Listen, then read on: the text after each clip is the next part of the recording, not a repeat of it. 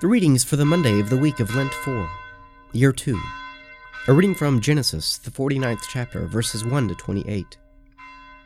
Then Jacob called his sons and said, "Gather yourselves together, that I may tell you what shall befall you in the days to come.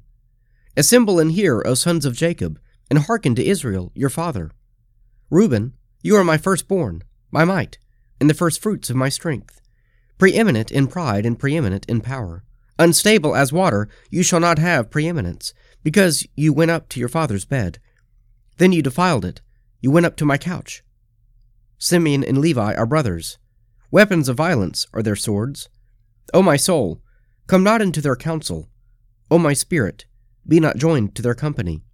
For in their anger they slay men, and in their wantonness they hamstring oxen.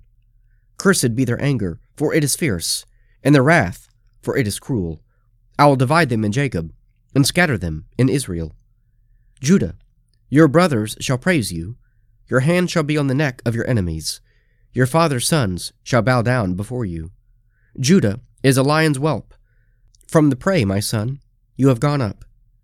He stooped down, he couched as a lion, and as a lioness. Who dares rouse him up? The scepter shall not depart from Judah, nor the ruler's staff from between his feet, until he comes to whom it belongs. And to him shall be the obedience of the peoples.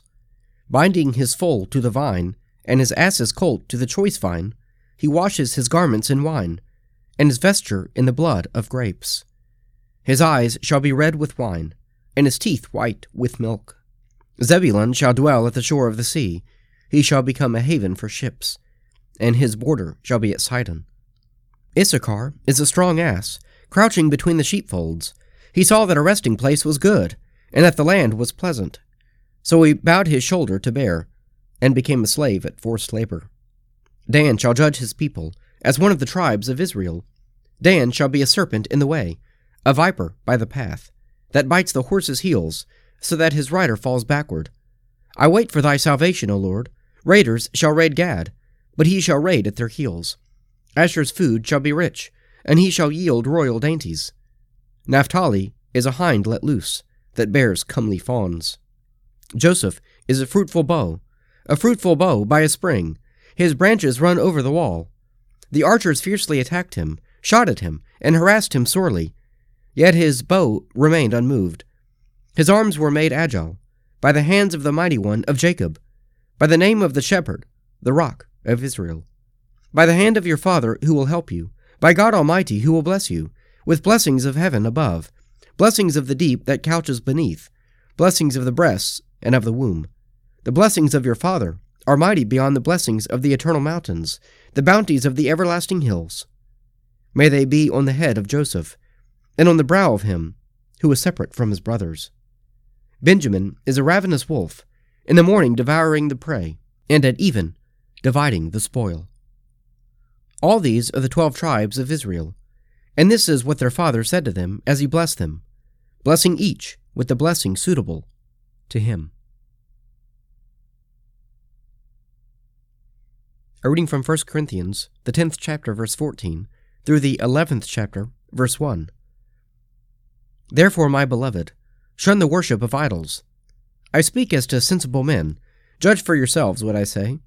The cup of blessing which we bless, is it not a participation in the blood of Christ? The bread which we break, is it not a participation in the body of Christ? Because there is one bread, we who are many are one body, for we all partake of the one bread. Consider the people of Israel. Are not those who eat the sacrifices partners in the altar? What do I imply then? That food offered to idols is anything? Or that an idol is anything? No. I imply that what pagan sacrifice they offer to demons and not to God. I do not want you to be partners with demons. You cannot drink the cup of the Lord in the cup of demons. You cannot partake of the table of the Lord in the table of demons. Shall we provoke the Lord to jealousy? Are we stronger than he? All things are lawful, but not all things are helpful. All things are lawful, but not all things build up. Let no one seek his own good, but the good of his neighbor. Eat whatever is sold in the meat market without raising any question on the ground of conscience, for the earth is the Lord's, and everything in it. If one of the unbelievers invites you to dinner, and you are disposed to go, Eat whatever is set before you without raising any question on the ground of conscience. But if someone says to you, 'This has been offered in sacrifice,' then, out of consideration for the man who informed you, and for conscience sake, I mean his conscience, not yours, do not eat it. For why should my liberty be determined by another man's scruples? If I partake with thankfulness, why am I denounced because of that for which I give thanks? So whether you eat or drink, or whatever you do all to the glory of God. Give no offense to Jews or to Greeks, or to the church of God, just as I try to please all men in everything I do, not seeking my own advantage, but that of many, that they may be saved. Be imitators of me, as I am of Christ." A reading from the Gospel of St. Mark, the 7th chapter, verses 24 to 37. And from there he arose, and went away to the region of Tyre and Sidon. And he entered a house, and would not have anyone know it. Yet he could not be hid.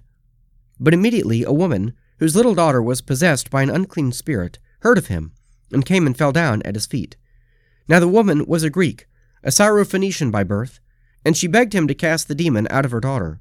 And he said to her, "Let the children first be fed, for it is not right to take the children's bread and throw it to the dogs." But she answered him, "Yes, Lord, yet even the dogs under the table eat the children's crumbs." And he said to her, "For the saying, you may go on your way. The demon has left your daughter." And she went home, and found the child lying in bed, and the demon gone. Then he returned from the region of Tyre, and went through Sidon to the Sea of Galilee, through the region of the Decapolis. And they brought to him a man who was deaf, and had an impediment in his speech. And they besought him to lay his hand upon him.